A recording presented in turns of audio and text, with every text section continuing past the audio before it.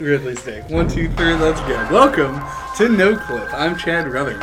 I'm JJ Artemis. And I'm Andy Kenny. And today we're going to be talking about Metroid Prime, which is a game that was developed by Retro Studios and published by Nintendo, and was released on the GameCube in 2002. I might actually need a little bit of help here. When did it come out on the Wii? Oh, fuck, I don't know. I'm going to guess 2008, just shot in the dark. That seems like a good That does seem like a good guess. It wasn't immediately available to me, and so therefore I did not remember it. But it's there in the Prime Trilogy collection thing, and you can download it somewhere on some other object, right? Yeah, you can get... It's 2009. I did find it. It was under, like, further whatever. I don't know. The point is I did not play this.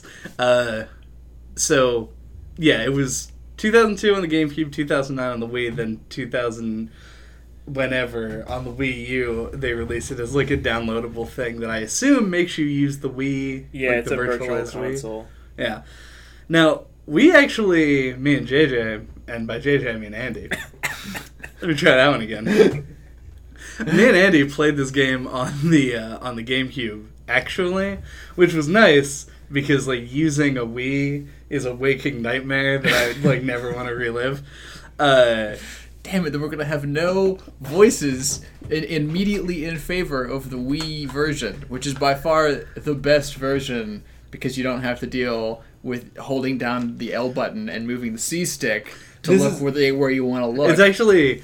Okay, It's neither of those things. You hold down the R button and Yeah. you move the analog stick. Oh, whatever. I thought that There's a you stick and a would've- shoulder. I think that you would have played it on the Wii.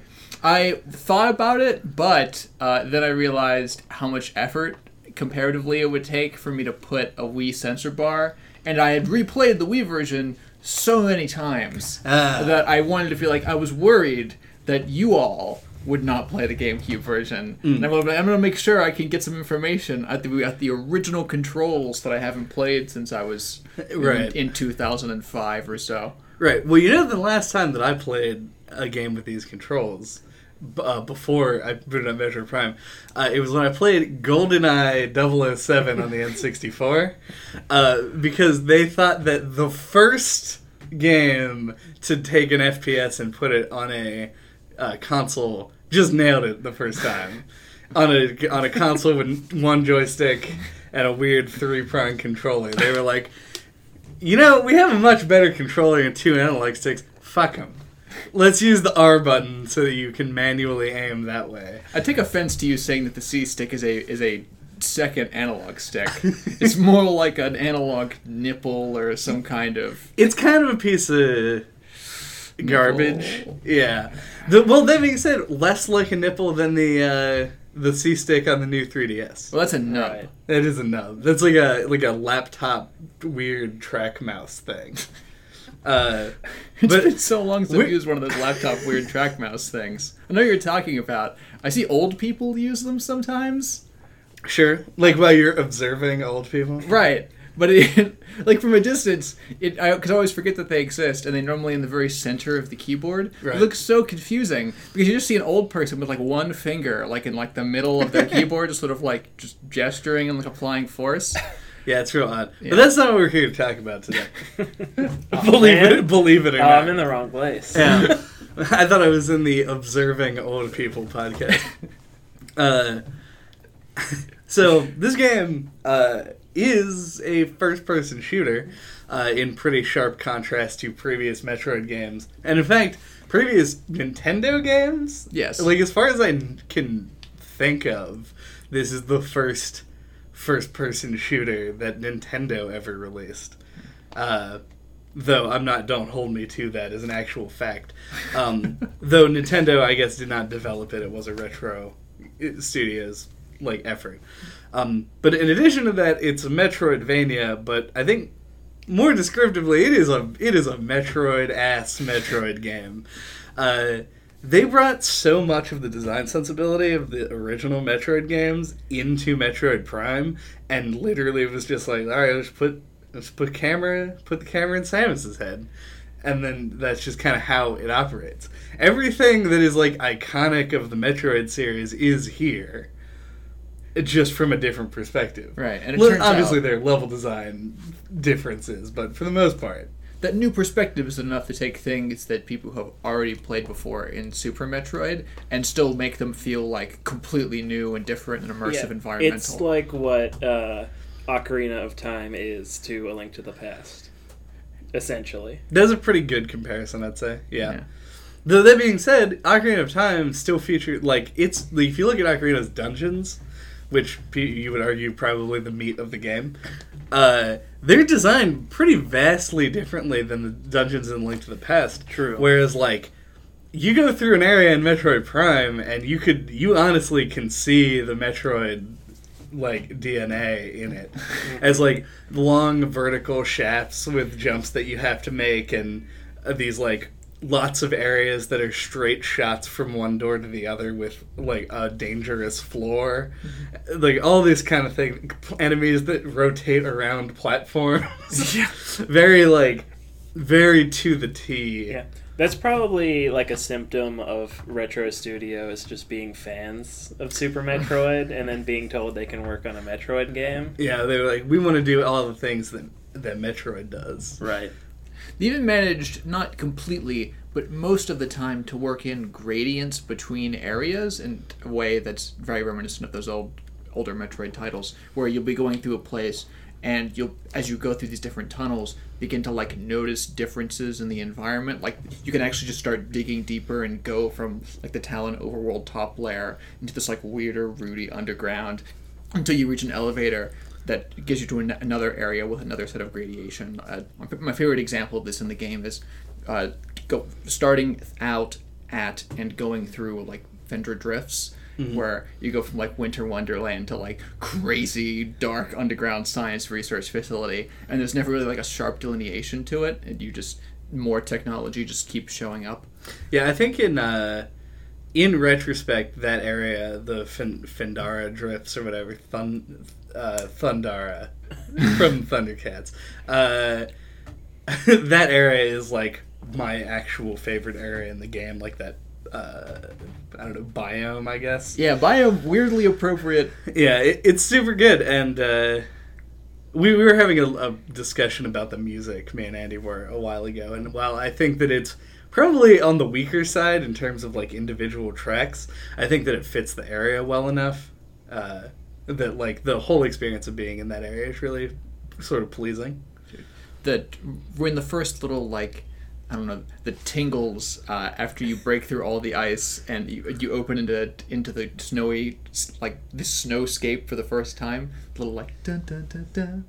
Oh, right. Dun, dun, dun, dun. It's classic. I love it forever. And it was actually on my phone for a very long time until my phone exploded and I lost all music that I owned. But it's a wonderful track in the game. It's a wonderful way to introduce you to the environment. It's I spoiled that a bit this time around, because there's like a morph ball bomb jumping puzzle in that little tunnel in the lava area. Yes. Right before that, and I tried it, got kind of low on energy. Just sprinted in, ran to the save room, ran right back, and just did the jumper puzzle. And it took me like 2 lives or whatever, but I eventually got it. And I'm really glad that you guys managed to figure out how to triple bomb jump. I've been double bomb jumping since 1999 or whenever I played Super Metroid for the first time. I'm not questioning your credibility, just noting that it's like somewhere on the like video game player report card, and needs a stamp right beside it. Yeah, that's true. A+, is it true? You don't like my report card comparisons, Andy? Why don't you speak up? I find it amusing. Hey, you notably, which I'm sure we'll get into because you had quite an amusing finale. Oh, yeah. Did not do that double bomb jump I did not. In fact, didn't even stop to look at it Not in even any a way. little bit. That showed by the end of your play experience with this game. So, in the vein of it being a lot like other Metroid games, one of the things that Metroid games are very much known for, and in fact are almost like a genre-defining trait of them, is the like Metroid backtracking after you've gotten a new thing, like exploration elements. And this game, I'd say, does at least a serviceable job of making it less. It doesn't feel like you're really just running back to some godforsaken room to like bomb every corner of a room like you do in like Fusion had a few moments where you would be like, I know there's a place where I can use this, but I have no reason to go back there. So you like make a trek through all this shit that you don't necessarily need to be in just to get to the thing so you can check to see if you can get the item. Mm-hmm. Prime does a slightly better job of that, of being like, you're going to be traveling through these areas anyway a lot of the time, and so you'll sort of revisit things and see those like areas where before you couldn't get to them more naturally, I think, in this game. Yeah. One of the things that I think really makes the way that they handle backtracking for items better than something like Fusion is how much easier the game imparts information to you. I remember you complaining on the Fusion cast where you felt like half of the functionality of power bombs was just like universal room tester, where you would just use the power bomb to see what all the blocks could possibly do around you, so you could see exactly what you needed to use everywhere and come back if you didn't have it. Here, the scan visor fills in a lot of that information gathering role, where, assuming you learn what all the rock structures mean, you can pretty much know exactly what item you need the first time you get into any room. Even if you don't know what the name of that item is or what it does yet, you can just be like, oh, this is another one of those weird yellow track things. Right. Yeah. So, if you recall, on the Metroid Fusion episode that we did, I was less upset about the use of the super bomb and the use of just bombing the floor generally than both of you were.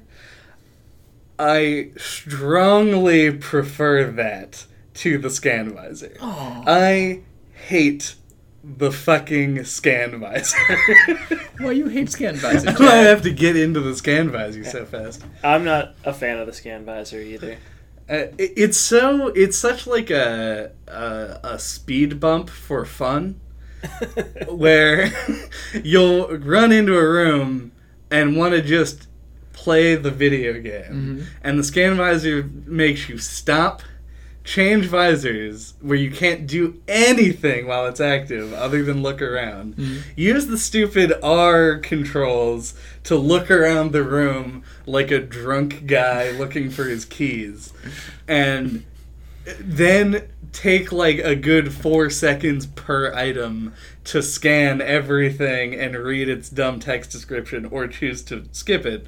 And I feel like this game desperately wants you to read all of its text because it gives you like a logbook that you can fill out, and like all the creatures have like unique descriptions, and also like a tips and hints strategies page, which is a thing that I love, which I'll get into in order to balance out how much I hate the scan visor.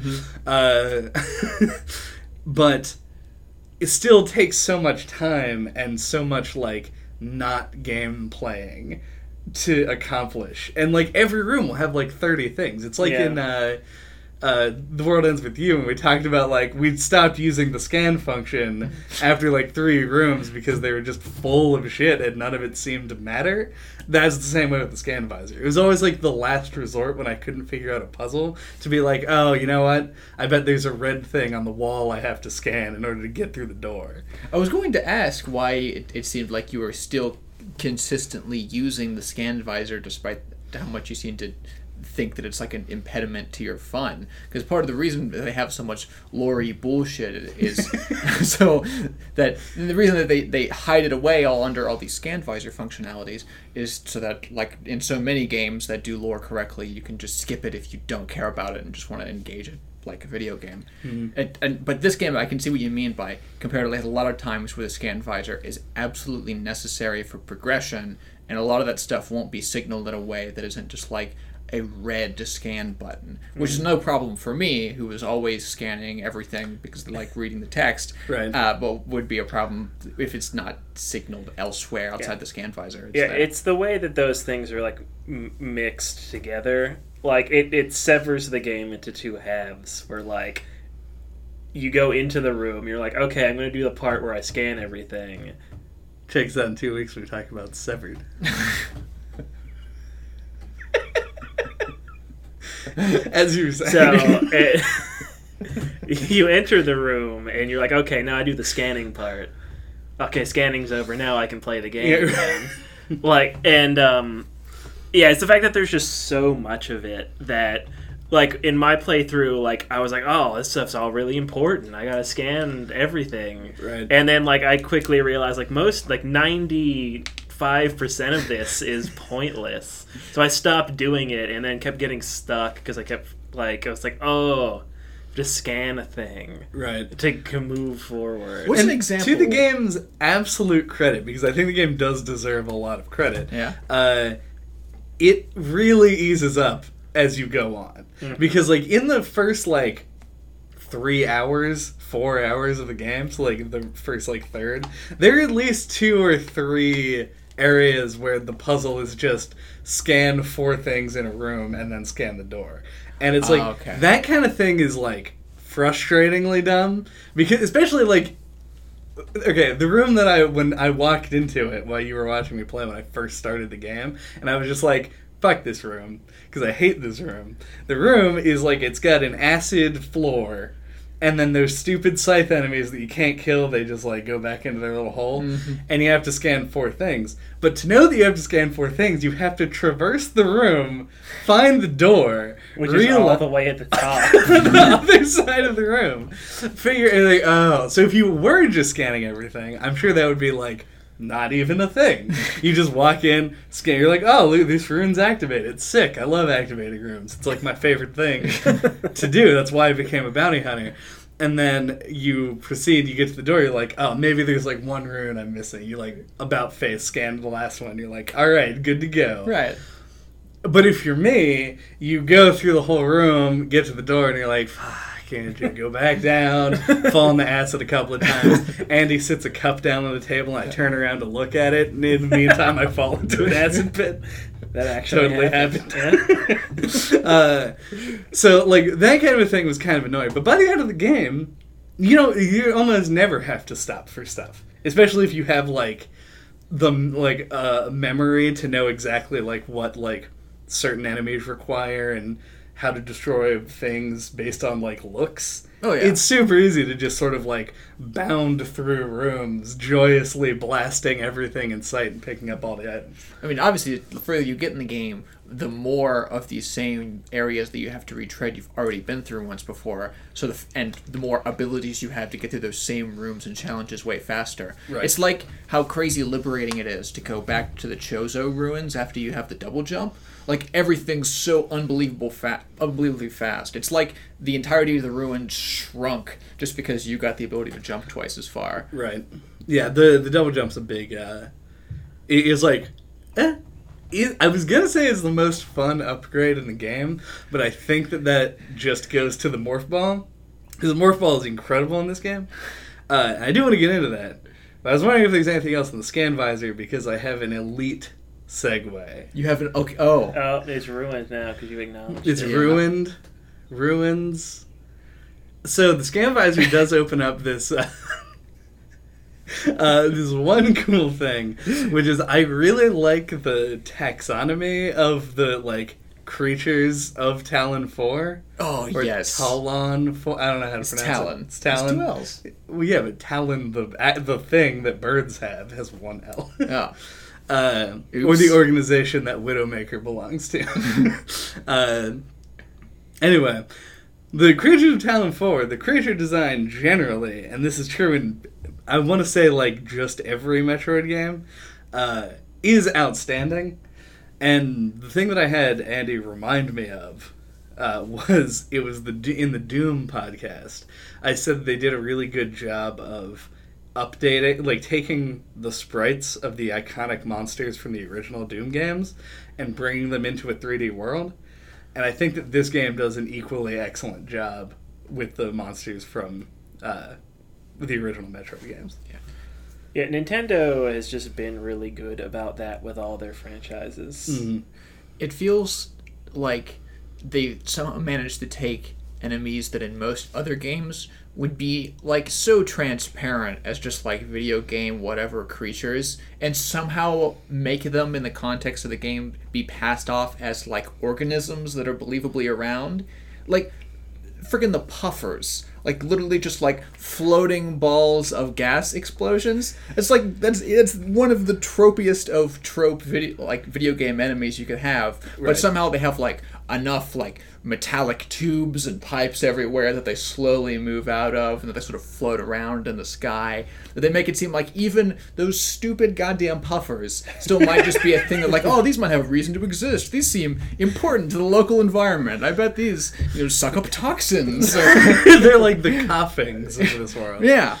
You're killing my soul right now, by the way, because I was talking to Andy a little bit earlier when we were just admiring the puffers. Mm-hmm. And we were like, I was like, I fucking love puffers. Like,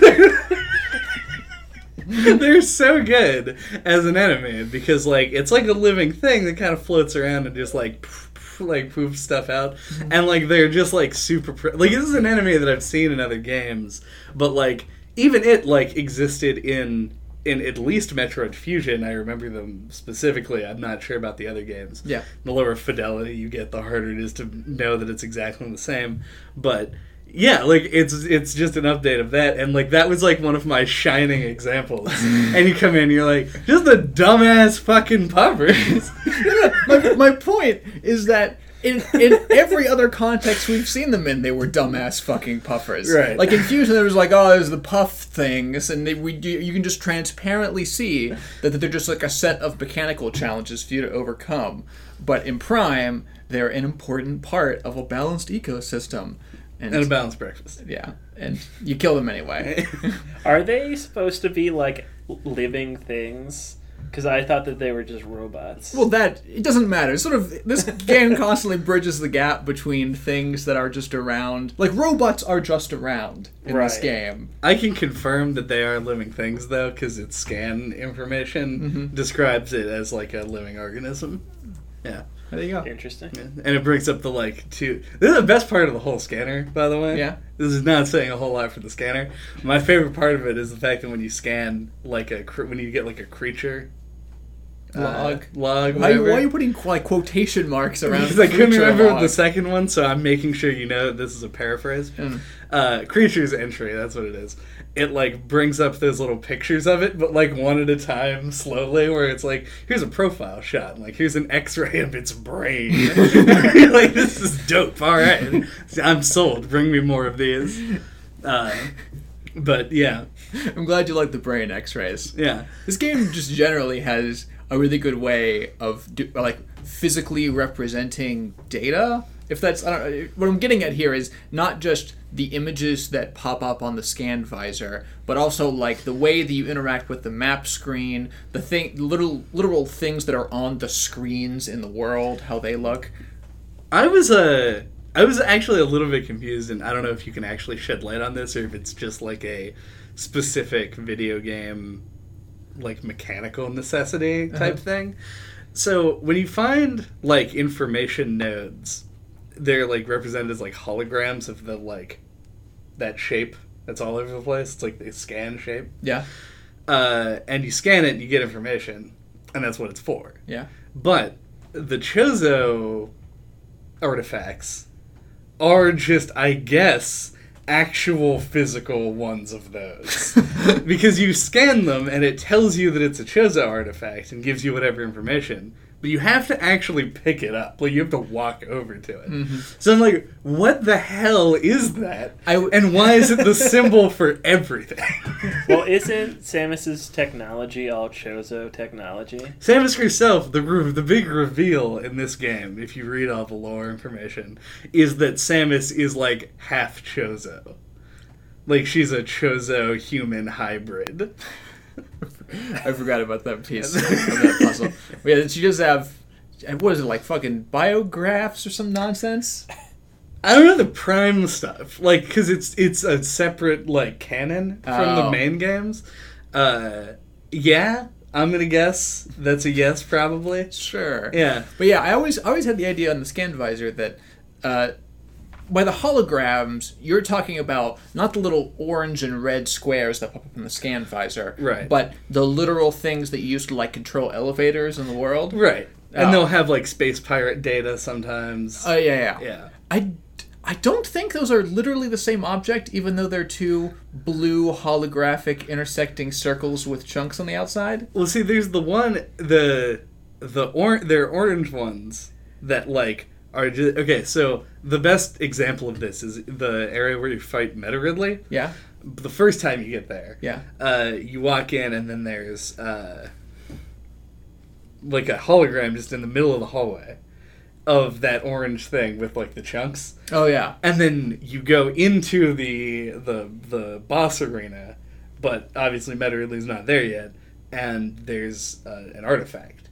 And the artifact is literally the same little cheese wheel, but it's white and has orange, like, accents. You see, the orange cheese wheel you're talking about there, that pirate lore Yes. is... Shut up. It is literally the space pirates have, like, with a representation in their data of what those artifacts look like. That's what that is. It's them going, it's like a literal picture of a screen, like, oh, that's what these things are. Because the lore is about those things. Right. Yeah. But they have to... Okay. There's a lot of places I can go, literally just from pirate lore. I don't know if you guys have other topics or an expansion on, like, the information. I always thought that symbol looked like a gear. Yeah. It's weird that neither of you referred to it as such. Like the cheese wheel with the chop.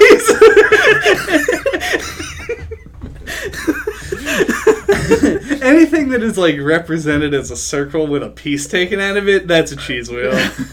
100%. Look, it's the gear thing is just mystic. It's like mystical techno spiritual. Yeah, but it looks nonsense. kind of organic. Right. And I think What? that's the point. Like the shape. The shape looks organic in the sense of like representations of DNA or something. Yeah, like it's not like just a gear. Okay. I can see this. Yeah. But anyway, That works. glad we cleared that Solved. up. Yeah. Oh yeah, and I like the scan visor, but I like lore, and I like the way that it helps make everything in this game look like it's just pieces of an environment that you're trying to learn about through future technology, instead of like the game constantly having to like break the fourth wall and just like have pop-ups. If I remember correctly, the only time the game really does that and breaks the illusion that you're inside of Samus's helmet looking out of a screen into the environment is like right at the very, very beginning when they're teaching you how to like lock on and shoot things. Yeah, and grapple and all that good stuff. Yeah. Yeah, there's I mean, there are other, like, pop-up menus that come up occasionally. It'll tell you whenever you pick up a new, like, object what that is. Mm-hmm. It'll be like, oh, you got the Phazon suit or whatever. Which is, you know, I mean, honestly, that kind of stuff is fine. It's like a 13-hour game. They really can't expect you to, like, be fully immersed the whole time. Mm-hmm. Because it would just be, like... It would be exhausting to have to, like, deal with this game without, like, the developer intended hints that exist. It's crazy that they managed to go as far as they did for a GameCube game in 2002. This game holds up incredibly well. Yeah. I was blown away, with the exception of the control scheme, which is frankly baffling. when I went to replay it, and fortunately, as we're doing a podcast, I was obligated to play more than 5 minutes of the game. Because I think now, in 2017, if I picked up a game that controlled like this, I would go like, and like kind of step away from it and be like, I'm just going to play something that understands how to use a controller. But once you get into it, like it feels more natural. My problem was I just had a really difficult time controlling Samus's motion a lot of the time, because you end up like you'll be locked on and you'll turn left, but you'll actually just strafe into a pit of lava or whatever. Yeah, it really sucks not to be able to turn around quickly. Yeah, you did like a Resident Evil quick turn thing.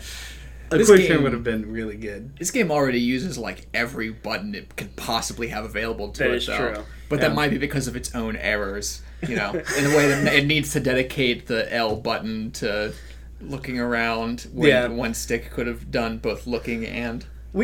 So in the Wii version, I was like totally going to go into a thing, but now this needs to be talked about. Okay. In the Wii version, when you change visors or beams, you do it by like pointing at them. It brings up like a little wheel. Yeah. And you do that. And presumably that's like that's because the console itself just doesn't have anywhere near as many buttons as a GameCube controller does. Or at least not like in a functional layout that makes sense for you to use. So why? Like, I feel like it would have been so simple to have just done the same thing in the GameCube version, where you make it hold R and move the C stick or the analog stick to choose visors or beams, and then use the C stick normally for camera control.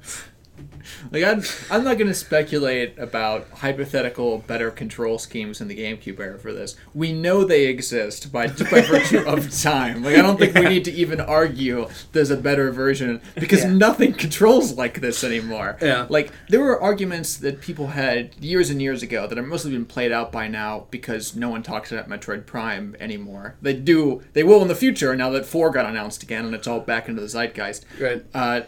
But capitalizing on that sudden burst of popularity. Good work, guys. But like there was a big movement where people were like, "Is this even technically a first-person shooter?" Because this is like pre-Wii days. This is back during like Metroid Prime 1 and 2. People were like, because you just auto-lock on to everything by holding down a button, and it has like a weird alternative control that you almost never have to use for free aim. Mm-hmm. So, and God help you if you want to free aim, because it like Samus mimics the control stick motion in a 1-to-1 manner, in that she also has a dead zone, and if you push up, there's no fine adjustment. You have to like keep pressure there in order to keep it moving, because if you let the joystick fall back, she returns to resting position. Mm-hmm. So it's it's so hard to aim.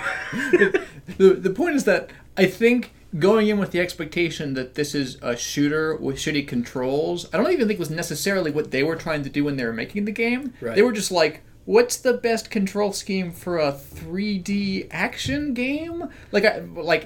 And they hadn't, like, this is so early, so far before anything close to like what would come to be known in the generation after it as like the 3D environmental exploration standard of things like the Assassin's Creeds and lots of other like third-person games where you're going through a space. I feel like if they had more time, resources, processing power, etc., there could have been a whole lot of other reasons they could have picked different schemes or even different perspectives. I'm really happy they went with the first-person perspective because of all the cool shit they got to do with all the different visors and the way that you interact with technology around you. But I feel like their goal wasn't even necessarily, let's create a system where you can look at what you want to look at, point and shoot as fast as possible. I think they were mostly just wanting you to be able to like move through spaces, and just tried to like push all of that sort of stuff to the side by just giving you a lock-on button. And they hoped that would remove most of the issues. And it doesn't, clearly, especially in retrospect. I feel like they weren't even really trying to make a good shooter control set. They just had their own weird individual goals that no one had really tried before the first Metroid Prime, and ended up working well enough, thank God, because there's a lot of other things in this game that made up for it, made up for its meh control scheme. That's true.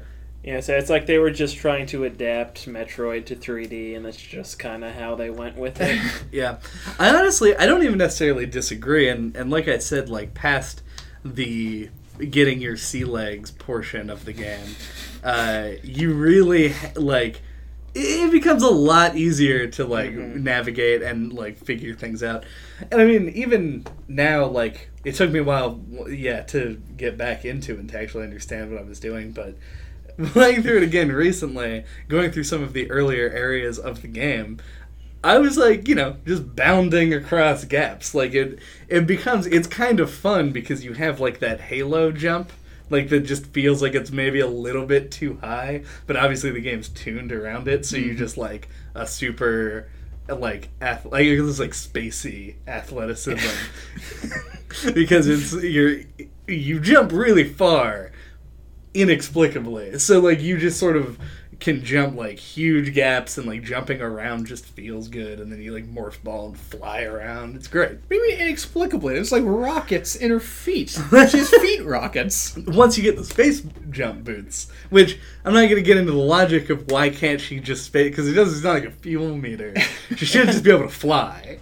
Let's be real.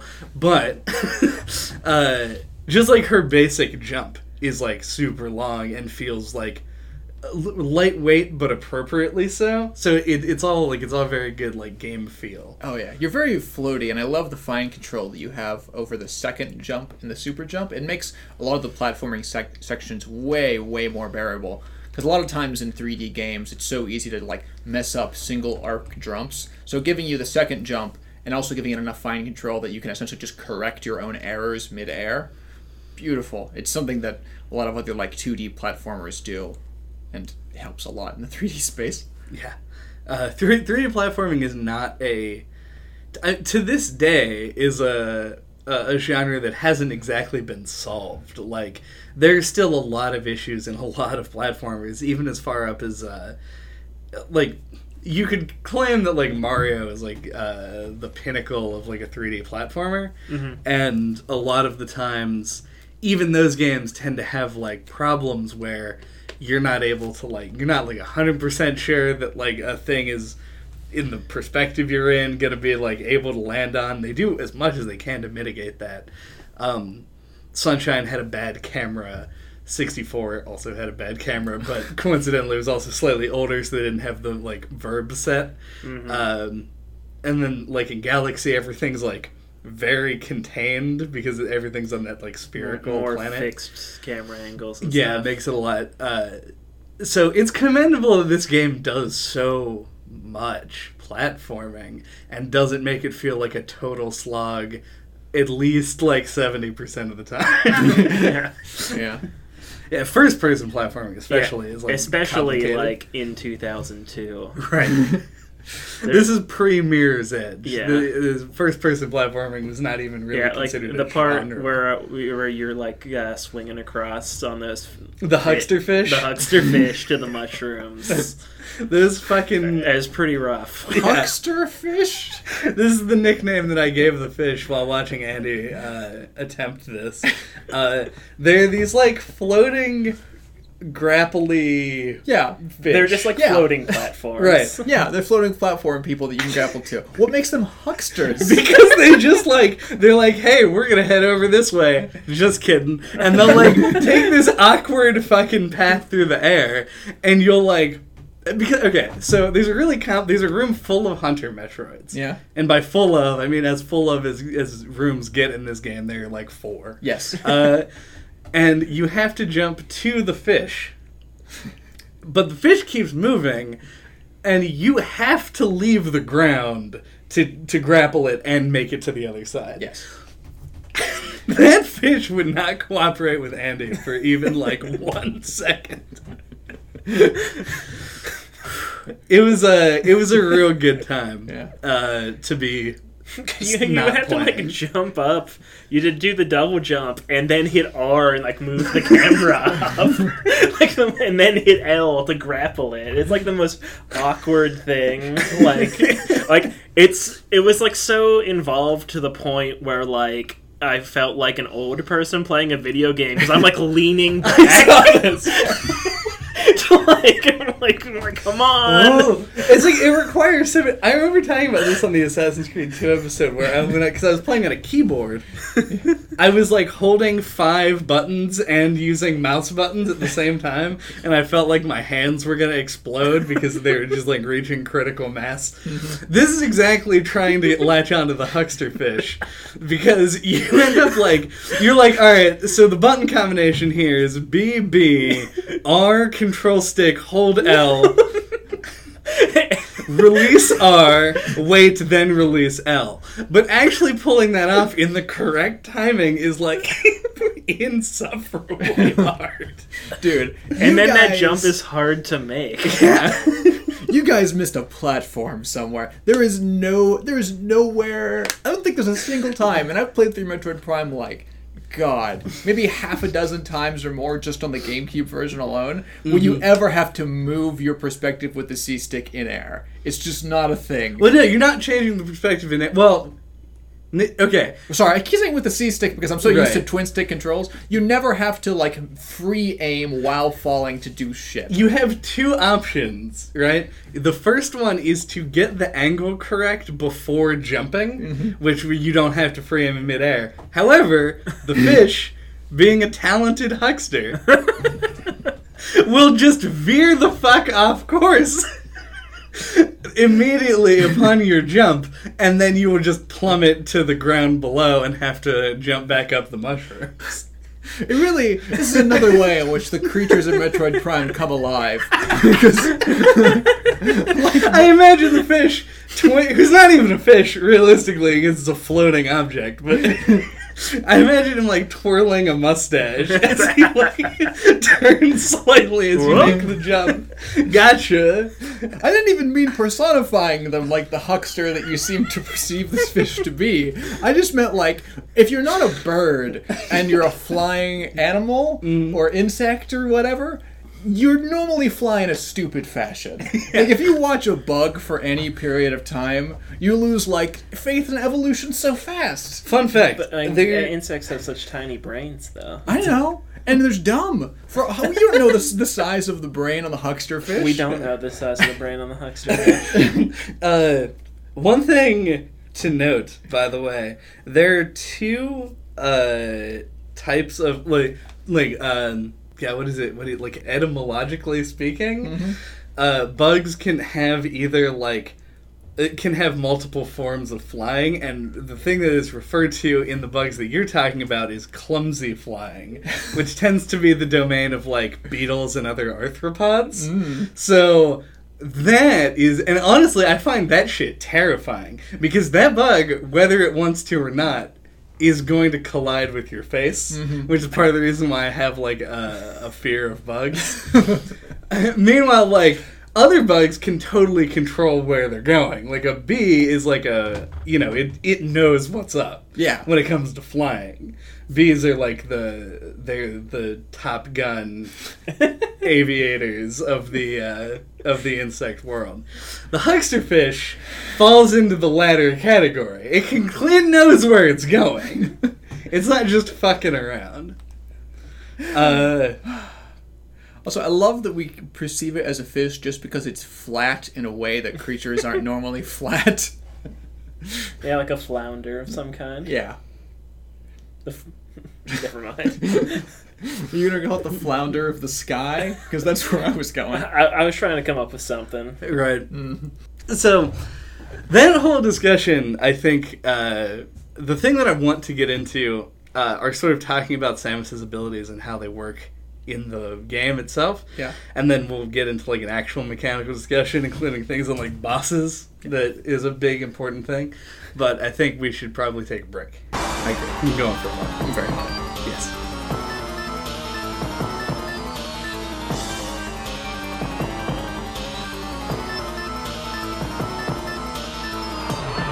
welcome back to the podcast. The last thing I think I said was that it's super awesome to like fly around in the morph ball. Yeah, flying is cool. And I feel like we could easily structure a lot of the mechanical conversation in this game outside of the already lengthy discussion on controls that we had, based on the power-ups that Samus gets. Because, like in other Metroid games, you start this game like fully powered, or however you want to say it, and then you lose everything because of an explosion, and then you chase Ridley to Talon 4. So then, as in every Metroid game ever, your quest is basically to go around and pick up all of your missing armor pieces that have been, like, haphazardly scattered around the planet for an unknown reason. Now, each of these changes the way that you play, I want to say pretty significantly, except for the ones that are just purely gating things. Like, the different suits are a big one, where it's just like, the only reason that you have the Varia suit as opposed to, like, the standard power armor is because you have to go into a hot place. Mm-hmm. So you put on the Varia suit to get there.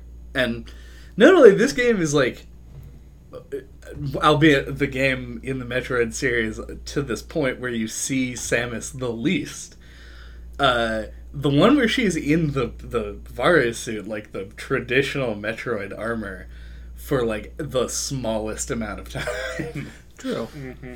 Which I guess gave the Smash Brothers artists a lot to work with when it came to like extra costumes, because I think you can get all of them as like alternate outfits for. Mm-hmm.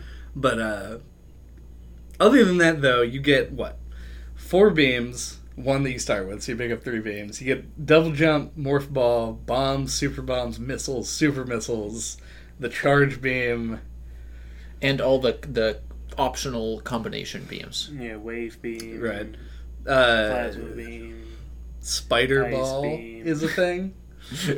Right. All the different visor combinations. Right. There's lots of different ways that they sort of pluck little stuff in. Some are less memorable than others, oftentimes because you just find them. I still remember when I was a kid, just like being floored when I just like came upon the gravity suit, just like in a cave underwater. Right. Yeah. Yeah, the gravity suit also just sort of like... And that was not even like... I mean, I'm sure it's necessary for progression, but like, you just sort of you are fine in water until you get in, then you can move slightly faster. It has the same function as it does in every other Metroid game, but it's an interesting inclusion. Also, the boost ball, as I mentioned, the most underused item in the whole game. Not enough ramps for you? Well, there are too many ramps. I think they should have done away with boost ball as a concept entirely.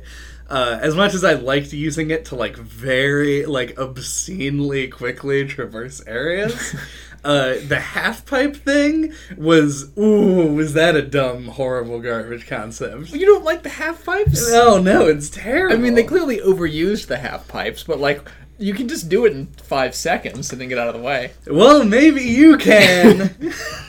I was going to bring this up on the first half and never did, because I didn't want to seem like a jackass. But like Fire Emblem, this is another one of those games that was on my like life rotation when I was a kid for such a long period of time that I have no concept of like difficulty related to doing anything in this game. Like, Fair. I got to the Phazon Mines this time in like 4 hours total on the game clock. All right. So... I have no frame of reference anymore for how hard it is to execute on stuff like the platforming and the boost ball ramps and all the other little fiddly junk in the UI. I think, I don't know, that seems like, the first time in the Phazon Mines, that seems like a fairly reasonable time frame. Assuming that you do mean the first time you get to the Phazon Mines and not when you go back to fight, like, the Omega Pirate. No, I do. Okay. That seems, I mean, that shows the, like, just memorization of the rooms in this game. But, I don't know. It's not, like, a super difficult game. It just has a few areas that are hard. I actually had kind of a difficult time with. I kept calling him Foie Gras, even though I know that isn't his name. Flagra? That's the flower? The Flower Man. Ooh. This time through, for some reason, he just massacred me several times before I discovered that the optimal strategy is to walk in a circle. It's super easy once you figure that out. But I was doing a thing where I'd shoot him, stun him, and then go into Morph Ball and fly around the arena as fast as I could, get to the second mirror, I already knocked back the other one. And it killed me a couple of times. That was a wall for me too. Really? Yeah. He's complicated to... I mean, he's like a puzzle boss, I guess. So it's one of those things that once you figure it out, it's sort of... That's the boss, clicks. I think, that makes you really learn the controls. Yeah. It's that's the barrier to entry. Once you get past that, you're probably good to go. Right. Also, I think he's probably... we talked a lot about bosses in Metroid Fusion. And how we liked pretty much all of them except the non-threatening bouncy stock man. The Mole Man? And the Mole Man. Well, even then, we still kind of liked the Mole Man, even though he was just a Mega Man boss. In this game, I like almost zero of the bosses. I think the weakest part of the game for me. And much like those rooms with the, stupid scan visor puzzles, they drop off pretty quick after the first couple of hours. The first few hours of this game, you fight a boss every, 10 minutes. Or at least, a boss-like thing. Mini bosses, as people who play video games sometimes call them. It's a boss light. Yeah, there's two mini bosses and a boss in the Chozo Ruins. Yeah, and so you go through all this, and it's I mean, the mini bosses I think are generally fine. The band.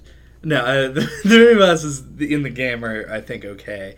But the actual bosses that have, a health bar, most of them I feel like I could do without. And Foie Gras might actually be, one of the best, in my opinion. I'm glad you pointed that out. It's definitely sort of a weird blind spot with this game. All the bosses... I don't think they're bad. I just feel like a lot of them, because the game's so comparatively easy to something like Fusion, doesn't really have a lot of pressure when you're fighting them. There's not a lot of tension, so they just seem like a slightly harder version of every other puzzle that you've kind of had to encounter. You solve them in the same way that you solve everything, which is acquiring information, dodging projectiles that are coming to your face, and then locking onto the correct thing at the correct times. Right. Yeah, I didn't like that the solution, with a lot of other things, was just to scan the boss to find out what to do to it. There's the one, what is the drips area, the snow area? Yeah. Not the Shiagora, but the Shagara or whatever. There's the little the guy with the icy carapace. Sheegoth or something. Sheegoth, yes, correct. I really didn't like that boss was just lock onto it and shoot it in the head with missiles. Right. But what was hard about it is that you had to scan it to figure that out. Yeah. The fewer things that you have to scan, the better. Yeah. Well, when it comes to a boss fight, yeah. I would say that's true. And the problem is that the fact that this game doesn't have corpse running or whatever, you just die and go back to a save, meaning that if there's something gated behind the scan, you have to scan it again because the game doesn't even know that you did it. Mm-hmm. So you can't retry that boss by going in and shooting missiles at its head. You have to go in, scan it again to get the lock-on point, then lock on, then shoot missiles at its head. What? It's not true at all. Oh, well, I'm not actually 100% on that. Oh, yeah. It is true on the Parasite Queen. Yeah.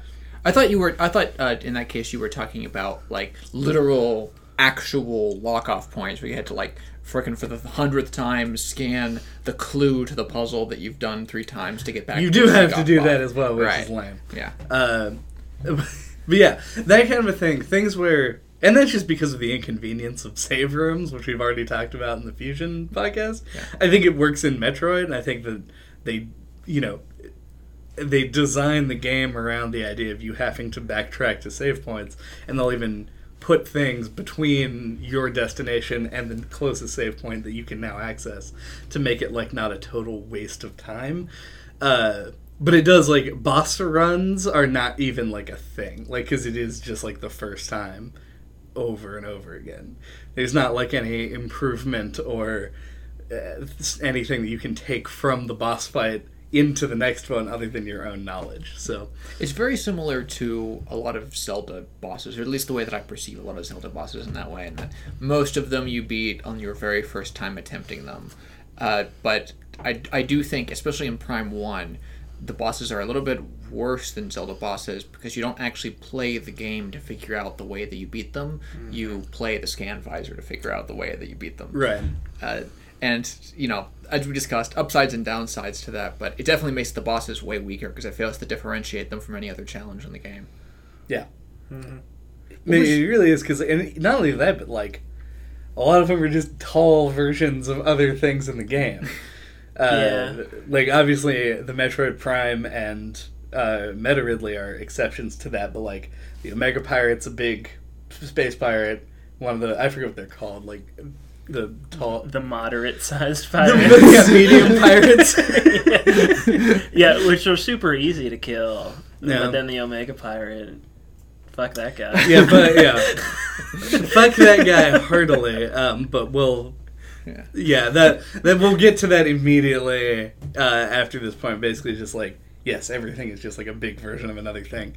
And once again, Flagera, Flagellum, the praying mantis flower man. Yeah, is an exception to that and is cool because of it.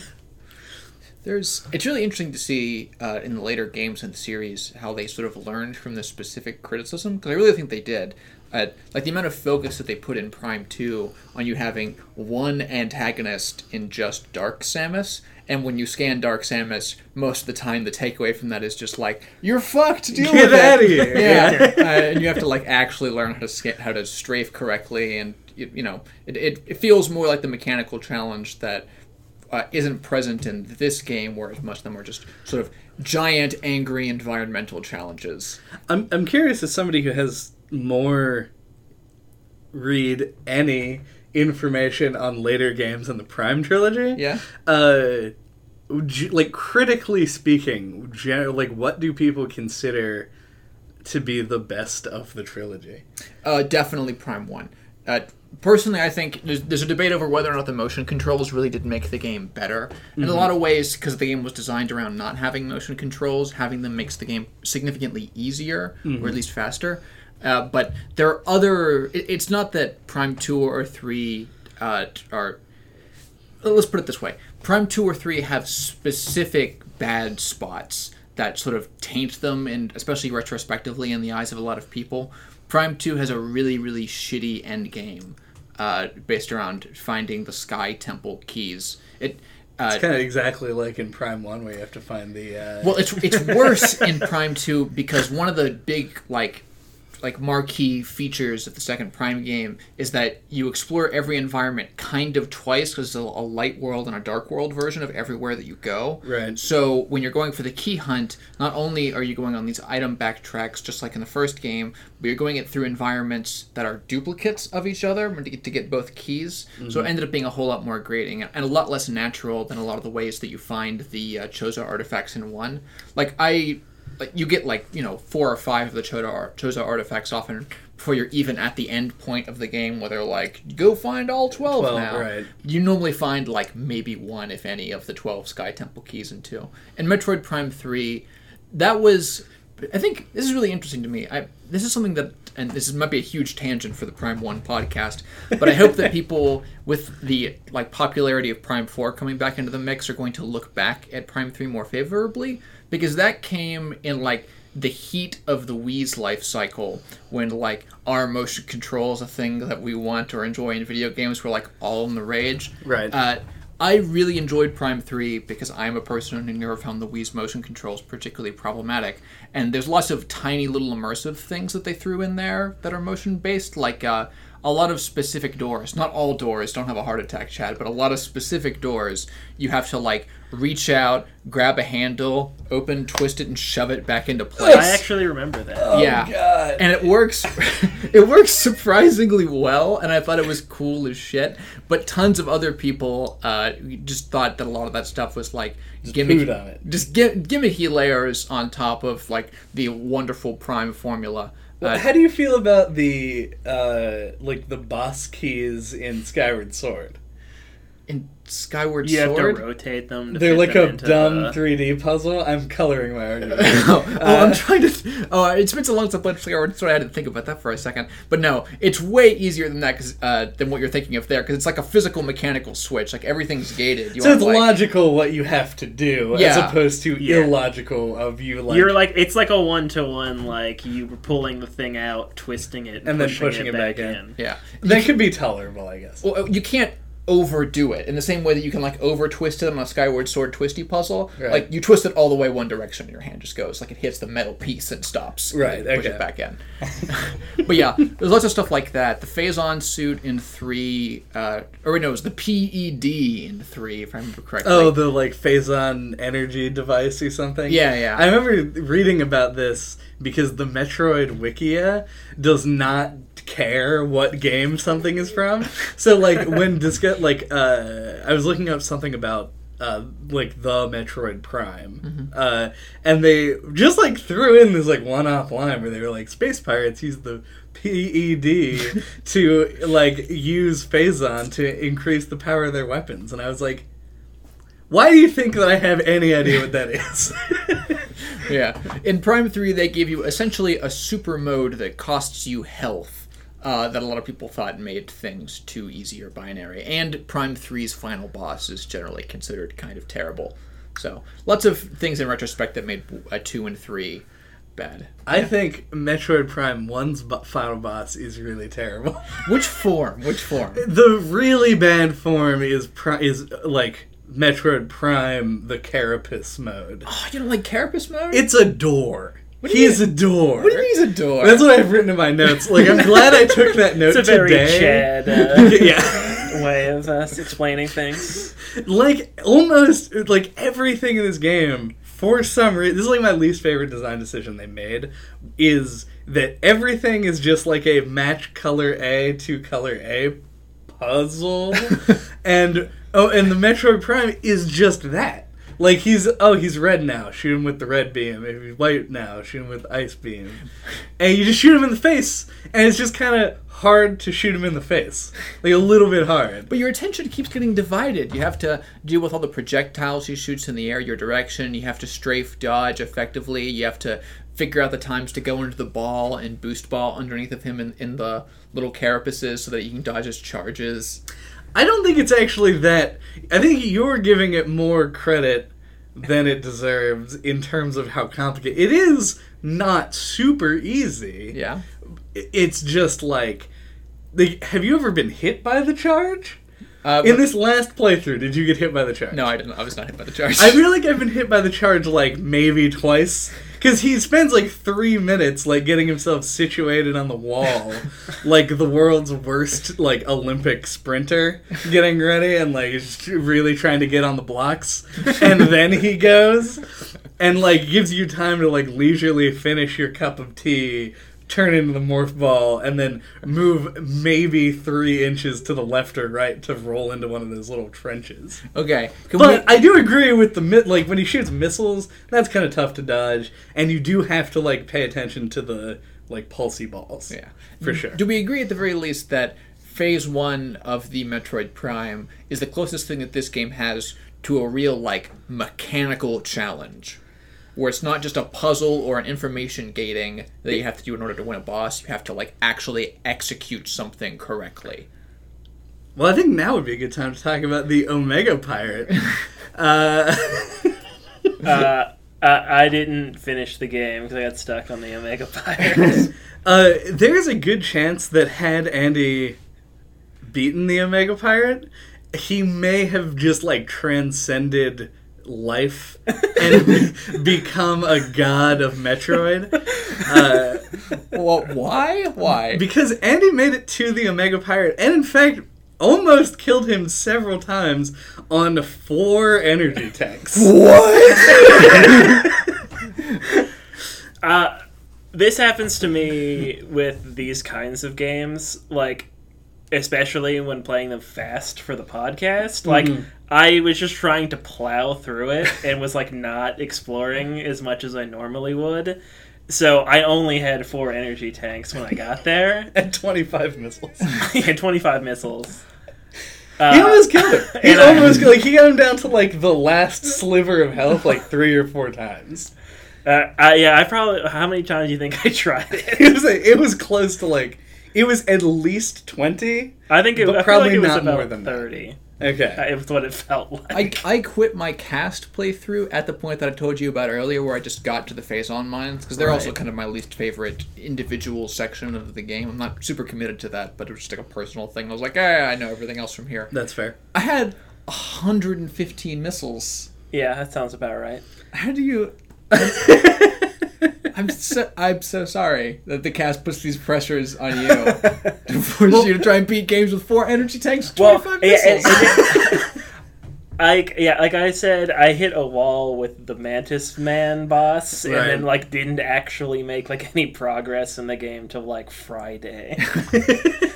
So I played like 85% of the game in like the past day and a half. Yeah, the whole sequence with the huckster fish, by the way, was especially notable, and probably the reason why I like specifically noted it and like pointed it out, because that was like essentially like an hour-long segment without a save room where he was trying to grapple the fish at like 35 remaining energy. Oh. Like, it was like, we were like in the middle of this whole nerve-wracking segment where we were trying to die to like the Hunter Metroids or whatever. And then like, stuck on this stupid fish for like 10 minutes. Going like, please, just let there be a save room somewhere nearby. There was. Fortunately, yeah. But yeah, it was a butt-clenching experience watching Andy play this game. Were those your 2 big walls then? Oh yeah. Okay, I was wondering if you had any other like specific wall experiences playing through it. I know that on my first playthrough of this game, in 2002, 15 years ago, and honestly my second one wasn't even like too bad, but I know my first playthrough I had 0 walls, because like a child playing a Metroid game, I got every fucking item. In fact, I finished the game, I remember this, I took a Polaroid photo of it because that's the era of time that this happened in, and I happened to have a Polaroid camera. I finished the game with a 98% completion on my first playthrough of it. Nice. Because I was just scouring everything, and I was so pissed that I missed whatever it was that like knocked me down a couple percentage points. Getcha. But yeah, that fucking the Omega Pirate is not like super easy your first couple of tries, but with a reasonable number of energy tanks, can usually just sort of be killed and moved on with. This most recent playthrough, Foie Gras, was definitely my like one actual wall, and it still only took me 4 tries, which is a huge wall for my level of patience. Because the first 3 times I had to re-scan all the tree pieces, and then the 4th time I was like, I'm sick of this shit, and I left after I had solved them, saved, and then came back. I had a wall experience. I forget which playthrough this was, but I know it was not when I was a child, which is what makes this interesting. But I've never been able to replicate it myself, and I've never heard anyone else talk about it. You've never been able to replicate being bad at the game? I've never been able to replicate the difficulty present in this one segment. Every other time I go through it, I just blow through it my first time. But I have this like vivid memory of years and years ago being like, oh my god, why can't I beat this portion of the game? I don't know if I just played it on hard and I forgot that the save was on hard or something. I have no idea. But specifically, the period of time right after, like the second after you get the super missile, and you go through the rest of the Fendra Drift's pirate base until you get the thermal visor and come back out again. Right. I had to redo that portion like 10 times. Like, it was so hard for me to get through that, like, gauntlet.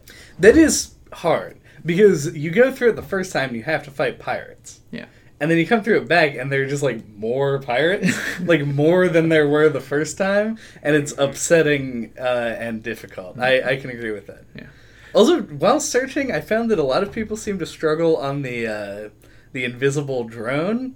I don't know how somebody struggles on that. You don't use the wave beam and are dumb? I have no idea. It could be. Like, I can't see that taking more than like one try. No offense to anybody who was like, that guy was way harder than you're giving him credit for. I don't think he was that hard. Oh, you mean the invisible drone It's like in the a mines. boss. Right. Not the boss one, not the Yeah, recurring ones that fly around. No, Okay. not those. All right. I get you. He killed me once because I got there with like 20 20 health. health.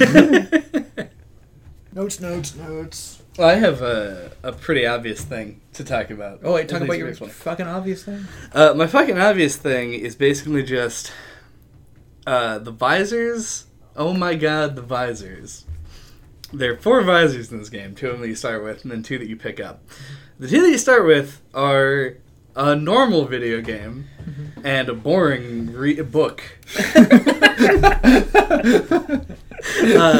And then the other 2 do something really commendable and something that I hate.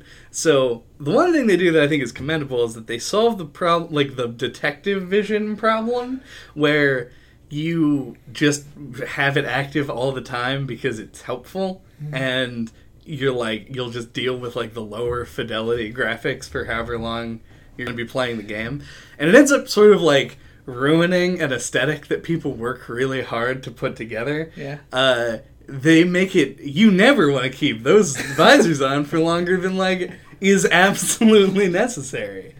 And then the thing that I don't like is that they make you fight the final boss by using the visors. And the only reason that upsets me is because the final boss looks cool. And it's upsetting to have to look at him in like the X-ray visor where he's like just like a blob. Mm-hmm. And then you just hyper mode fucking blast him into bits. What game have you ever played where you just left the detective vision on all the time? I used the detective vision analogy there, which is not super accurate. But I probably spent more time with detective vision on in Arkham Asylum than I wanted to, because it was helpful. Like, if you're going for like Riddler clues, like, God help you if you don't just have it on all the time. Yeah, I was going to bring up the Arkham games myself. But the one that bothers me the most, weirdly, is Outlast. Because in Outlast, you have to have the camera up all the time in order to use the flashlight. Yeah, and so the night vision makes everything... I mean, it accomplishes a goal. It wants things to look creepy, and it does do that. But a lot of the time, I kind of just want to, like, see the world as it is, Right. and the game just doesn't let you do that. But that's really... Those are my big examples, but I'm sure it's a thing in other games that I just haven't really played. Yeah. The visors really are not in Prime 1 supposed to be like true alternative vision modes, which is thankful. It's weird to see how games after this one actually messed up with that concept by trying to make them more like playable in the other visor modes. Yeah. Yeah. Yeah, the thermal visor is particularly hilarious if you try to leave it on for more than like 3 or 4 seconds. Because like it's just like a color massacre happening depending on on where screen. you are, Yeah. it can be like a huge, just massive color. Yeah, it's gross. Let's see. Grab me. Oh! The Spider Ball tracks. Yes. I have such like a nostalgic fondness for those Spider Ball tracks that it like clouds my vision of whether or not they're actually good game design. Like, I'm not actually convinced that they are, but I just loved them when I was a kid, and now I just still love them because of that. They feel kind of awkward sometimes. Like, Which components? Like, because there's 1 or 2 different ways that they use Spider Ball tracks. One of them I really like, and the other is just boring as sin. I never really found them to provide any kind of challenge.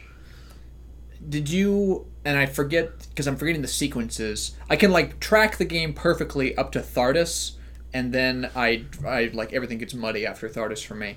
Did you get to a lot of the puzzles with the spider ball track that exist in Magmore Caverns?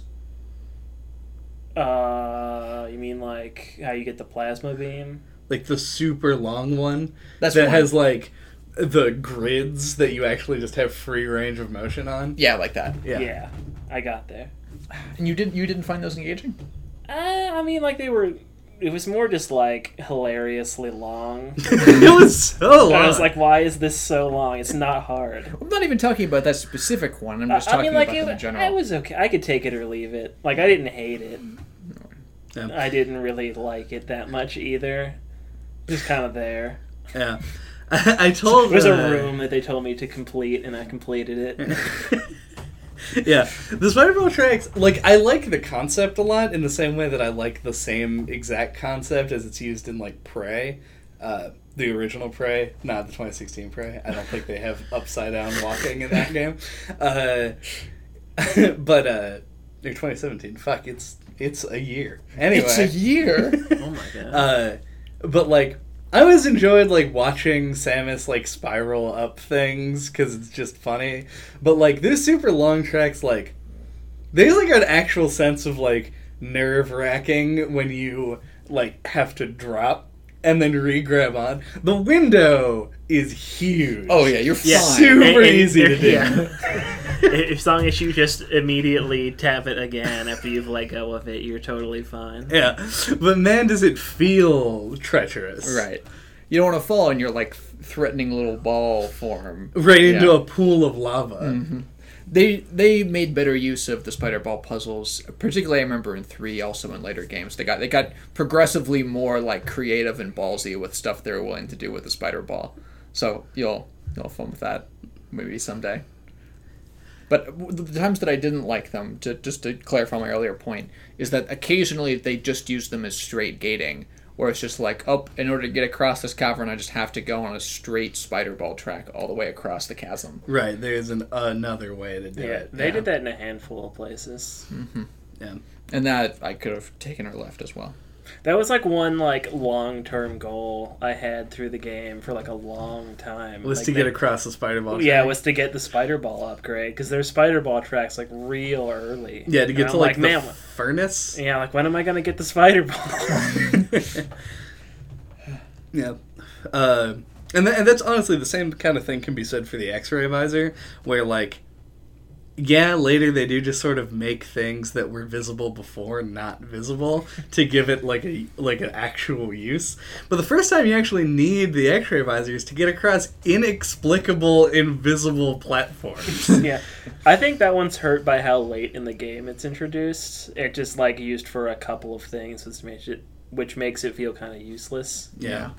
And a lot of the things because it's literally an X-ray visor, a lot of the things that you find with it feel kind of bullshitty and not like the signals that you need another item to come back for thing that Metroid always constantly does. Right. The one people always bring up as like a like cone of shame over top the end game hunting for the pieces of the artifact is in Fendra's Edge.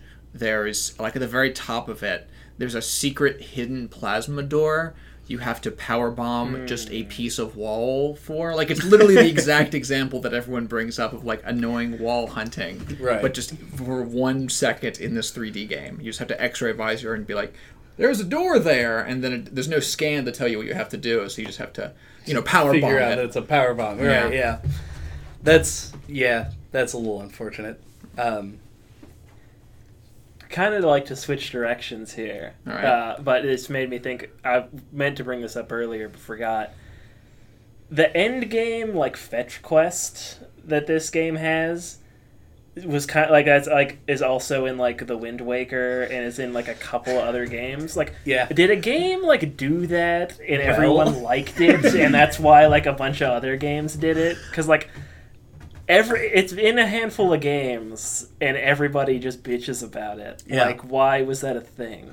I feel like it's a thing that Now, I didn't, I guess, read a lot of contemporaneous reviews for games of this that have this concept in them, but the collect a bunch of stuff in order to do this or whatever. Yeah, it's just like gating at the end of the game. Right. Like, oh, in order to finish it, go do this thing. But that's like a video Fuck. game staple. Like, that's like a piece of design that a lot of games use. Like, Banjo-Kazooie uses it.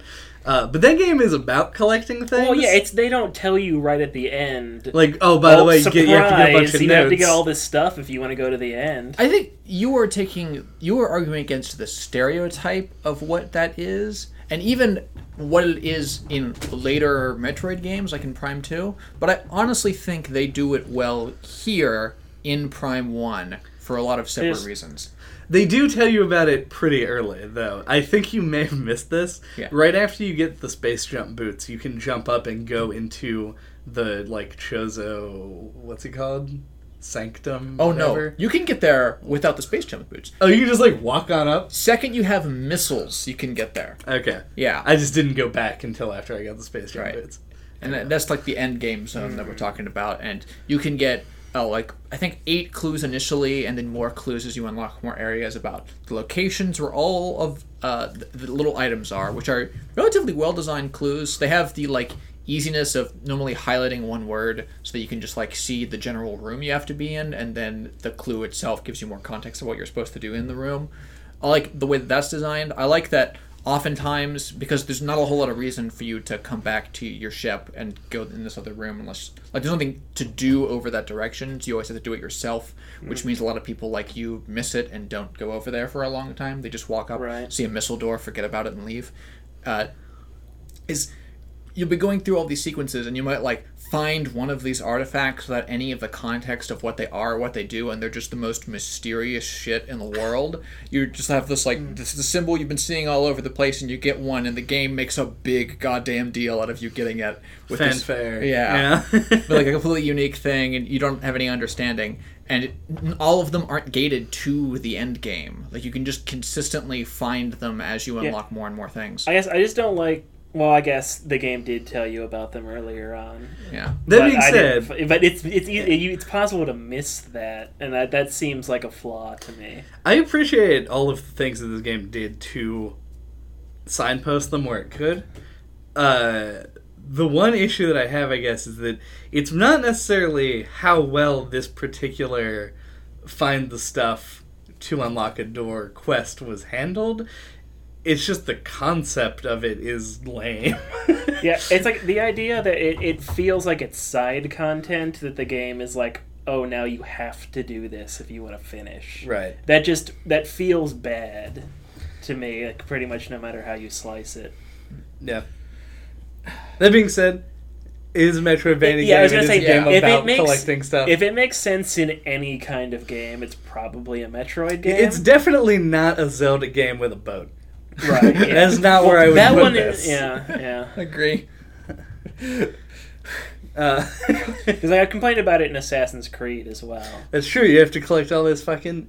God, this is everywhere. Yeah. We've played so many games with this exact mechanic. Yeah, it especially, like, sucks for me personally, because, like, I don't really gel well with Metroid because I'm the kind of person that always likes to be making progress in the game. So, like, I never get sidetracked for too often before I go back to the main path. Right. At least, like, in a more, like, quote-unquote linear game. Unless it's, like, an open-world game where you're pretty much supposed to fuck around. Yeah. Like, I always like to, like, go through the main path all at once and then do extra shit later before the end. Right. Which is why I have 4 energy tanks when I fight this Mega Pirate. No, swear to God, with 5 energy tanks, he would have destroyed that fucker. Like, he was doing really well with 4 energy tanks. It was the minions that or what did it. Mm-hmm. They do so much damage. We were watching Despicable Me at the time. Yeah, the minions. And the minions were they like... They do so much psychological damage. That I'm unable to defeat the space pirate. Or the Omega pirate. Well, now that we've got the imagery of minions solidly into the heads of our listeners, I I'd like to like move on to a point that talking about the weird sort of mysteriousness of finding the artifacts reminded me of, and I think it's present in a lot of Metroid games. I think to some extent by accident, but is really an appreciated feature from me, and that's how much of their presentation of the Chozo as like a weird spiritual mysticism beyond time and space thing. Man, it's weird. It is very weird. It's very weird. It has one real big upside though, which is that it can be the like just throw in excuse for any video gamey bullshit they ever want to do ever. Yeah. Like all the power-ups are just these mysterious items floating in space that are clearly just pickups. Right. But, in the lore you can just be like, oh, this is mystery Chozo bullshit. Chozo artifacts. It's like yeah. it's got that ancient aliens thing going on, Mm-hmm. like that ancient advanced technology angle. Yeah. Fortunately, not something that I've brought up enough times where it's been a theme. I actually like the Chozo application better in Super Metroid than I do in this game. Because I feel like in this game they use it as an excuse a little bit too often. Mm-hmm. Whereas in Super Metroid, there's like a Chozo statue that when you break its little orb to get the power up, it just stands up and fucks you up. Like, it just beats the shit out of you. It's more subtle in Super Metroid. In this game, it just says Chozo everywhere. Yeah. Right. And in Super Metroid, you don't even really know what's going to... The fact that one just, decides to kick your ass is, a totally... it's a complete surprise when it happens. And so you don't really know what to think about the whole race at that point. Right. Whereas... in this game, it's sort of very right on Front Street. Yo, Chozos are rad. You're even kind of a Chozo yourself. Word. Yeah. Which, I mean, does not hamper my enjoyment of this game whatsoever. No, right. But it was part of their goals. They were trying to shove the Chozo in general down your throat because they were trying to shove as much environmental storytelling that they could down your throat in 2002. Right. It's all up in your face because they wanted you to have moments where you walk into a mysterious room while opera plays in the background and you look up at a majestic statue with light, yeah, coming down and it being cool and lighty. Which is something that we talked about during while I don't even remember who was playing at the time, but while one of us was playing, that this game does really actually graphically hold up. Yeah. How the fuck is that? I think I figured it out. What is it? Okay, so you know how they use the doors in each as the final boss? No, they use the doors to gate loading screens and elevators as well. I think they just literally put so much effort into every single environment, in terms of making it look... The lighting is really good, the textures are surprisingly not shitty on a GameCube game, and it takes forever to open a door. I think that they just have so much content in each room that when they load it, they just are loading a whole bunch of stuff. They're like, we have all these load points, let's really make it worth it. And that's just what happened. And you bring up the lighting. Oh, yeah.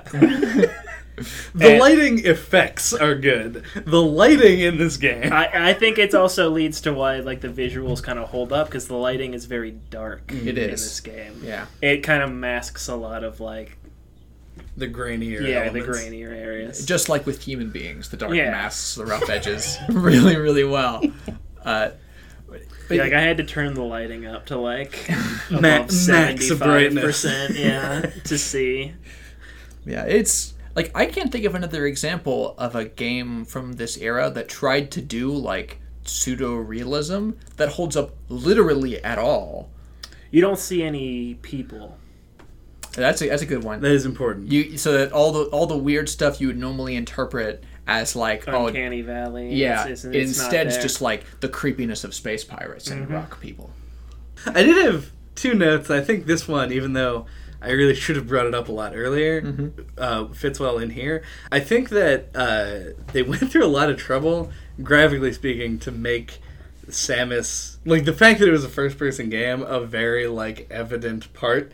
They really wanted to go... They were like, first-person means immersion, so they put in, just vents that do nothing except steam up your visor, and you'll see Samus's face reflected in the visor, and when you get hit with something and you have the X-ray visor, Samus will put her hand up in front and you can see her finger bones.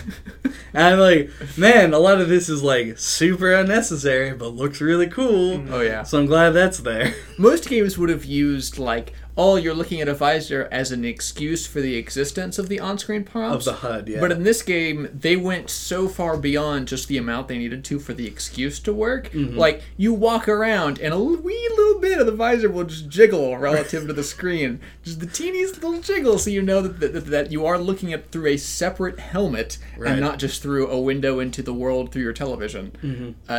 It's just wonderful. It's her pretty eyes that show up every time she's in like mortal danger or an explosion happens nearby. Yeah. It's always shocking too. It's one of my favorite parts actually to watch other people in person play through these games. I used to tons of other people when I was a kid. I would be like, "Play Metroid Prime!"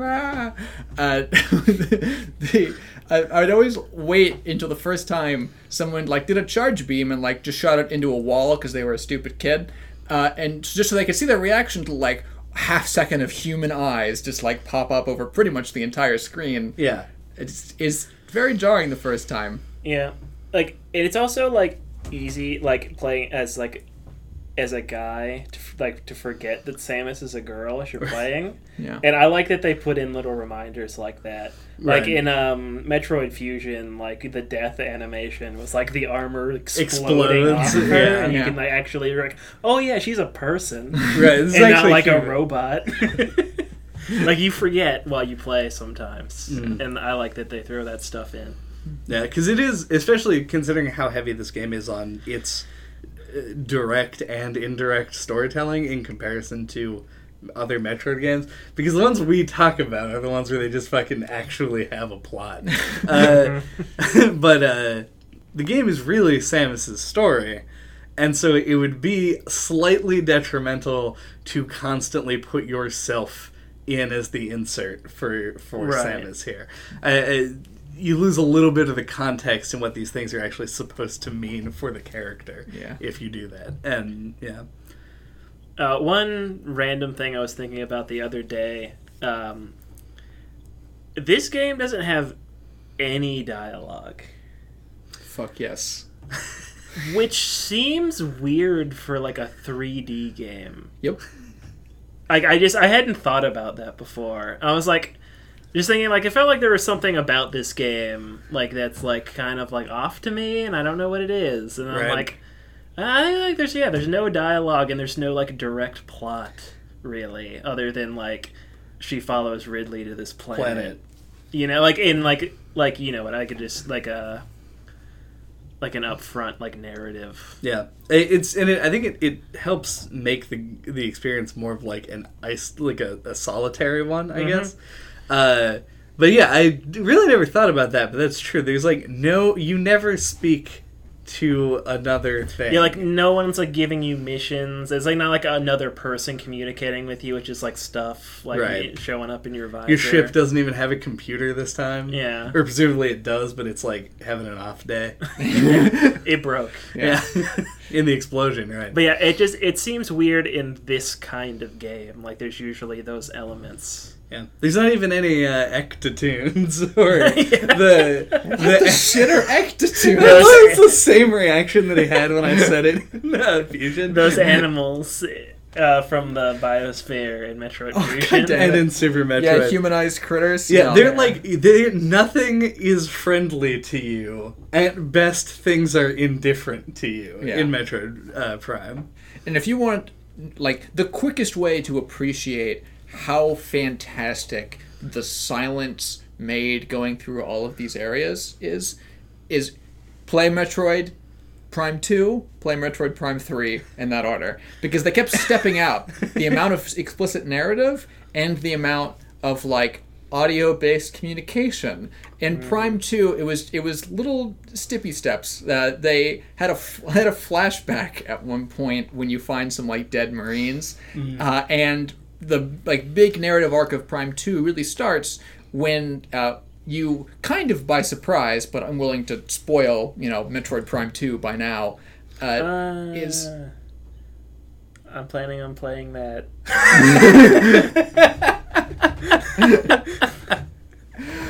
Fine. There's a person. He doesn't actually have lines, but there's a person. There's a human being who helps you with shit. Okay. Fair enough. Yeah, and in Prime 3, It's there Otacon. is like actually voice acting for everyone but Samus, and like I on-screen was gonna text. say, so. from what I remember, like in the beginning of Prime 3, you're like at the Federation, Yeah. and like some like commander guy is like giving you. Yeah, there's Yeah. a masculine space commander who's just like, Samus, go there. See ya. Yeah. And then you're like, oh man. Go on this mission where you'll have to escape on a timer and you'll lose all your equipment and Right, you'll follow yeah. Ridley somewhere. Yep. Go to the inciting planet. Yeah. This all makes sense.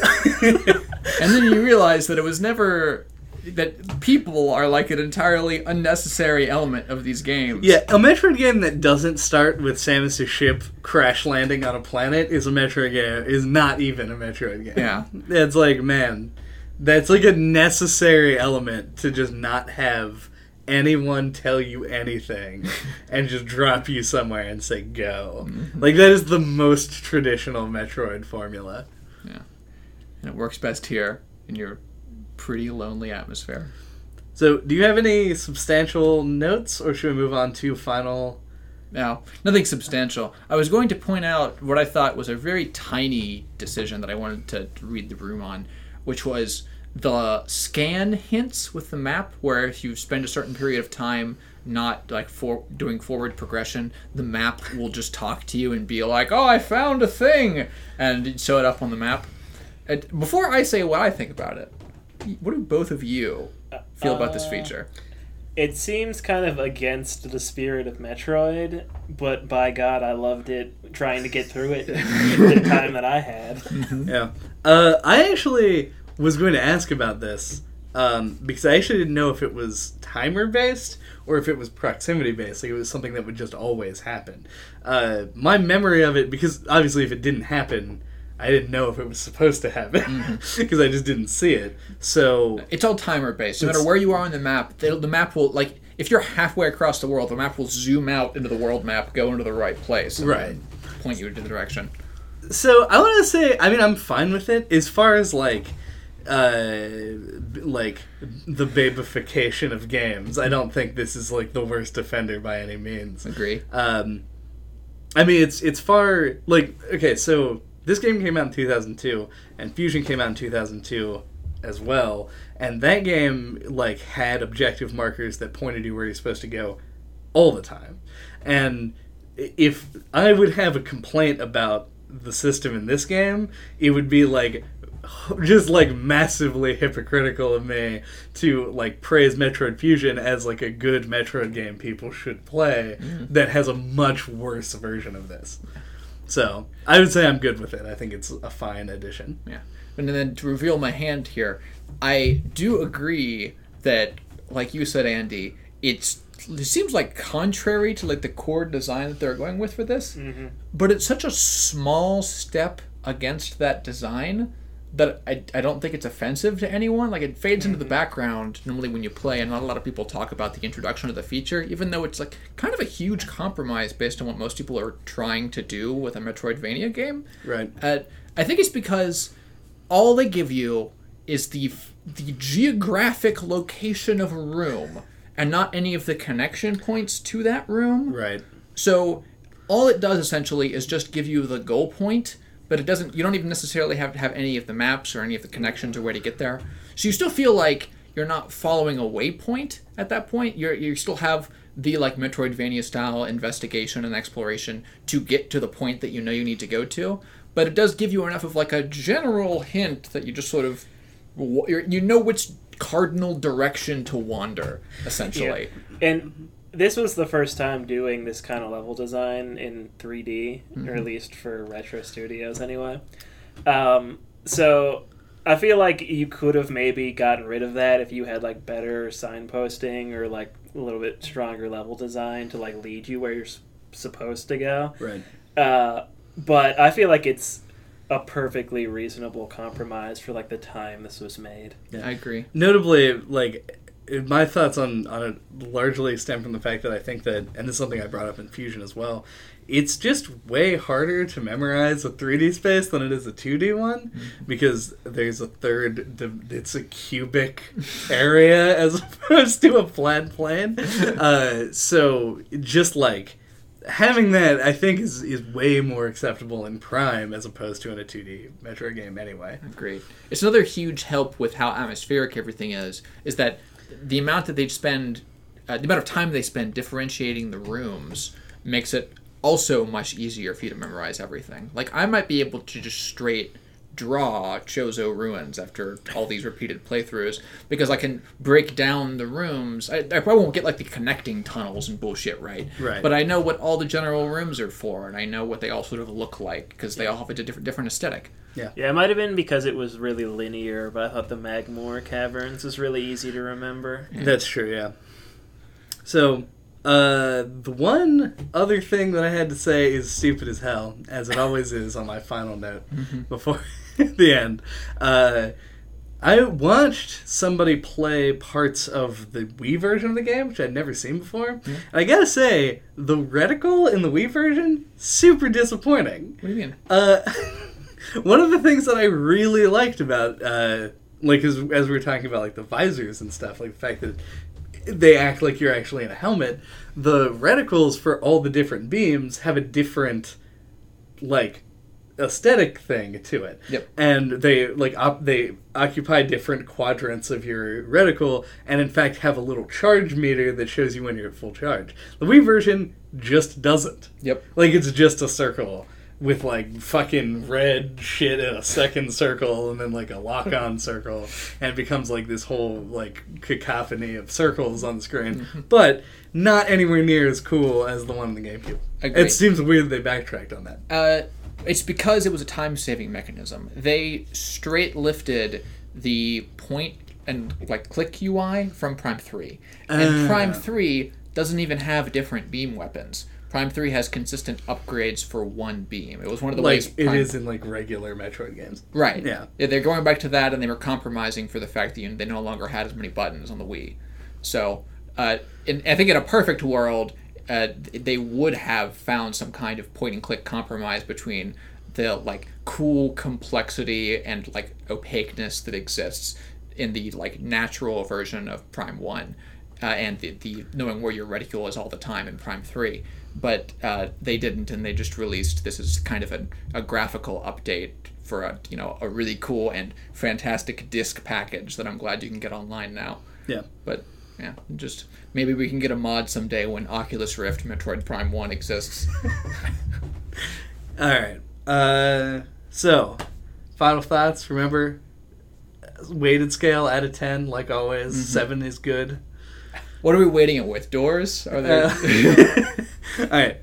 I don't know who wants. Does anybody even have final thoughts that we haven't expressed already?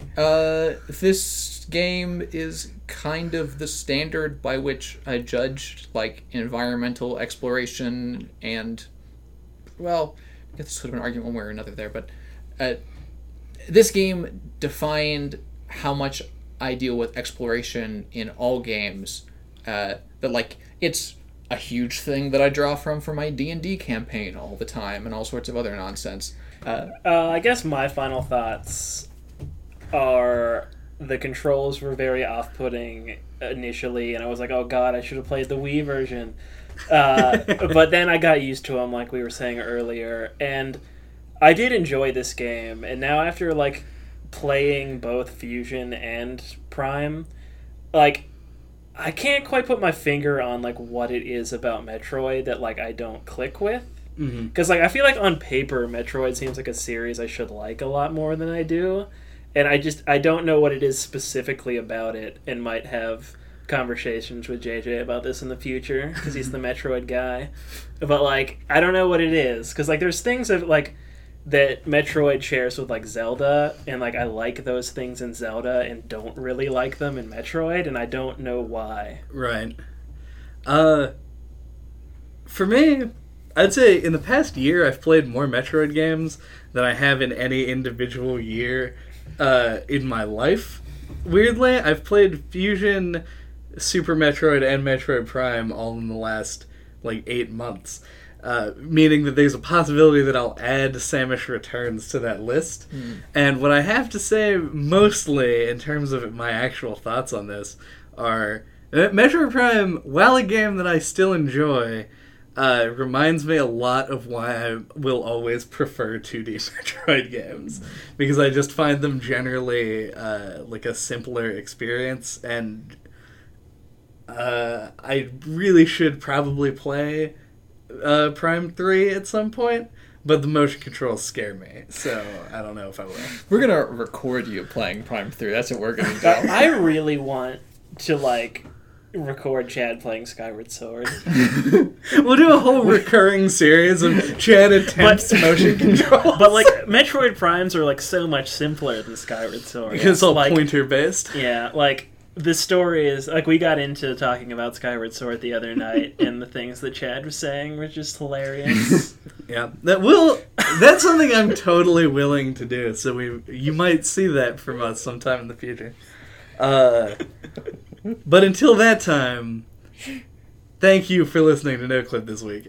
What are we talking about next time? Next time, we're going to be talking about Drinkbox Studios' Severed, which is a game that's on a bunch of stuff with a touchscreen. So if it has a touchscreen, Severed probably exists on it. You got phones, 3DS, and the Wii U. Until then, if you want to get a hold of us, you can do so at noclippodcast.com. It's got our email address, Twitter, YouTube, etc., etc.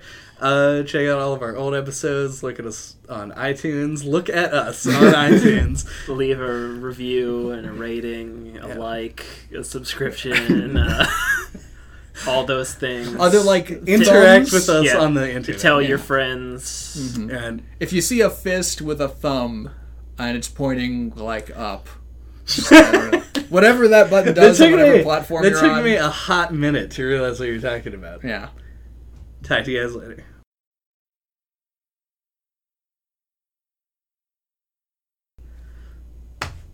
That good enough? No. Mm-hmm. Also, I think I may have been using the word huckster incorrectly there. What does it even mean? It means somebody who's trying to sell you something. But it has the same sort of conniving connotation. Yeah, like a car salesman. That I'm just going to roll with because that was a really amusing conversation. Like Watto from Star Wars is a total Watto huckster. is an exact huckster, yes.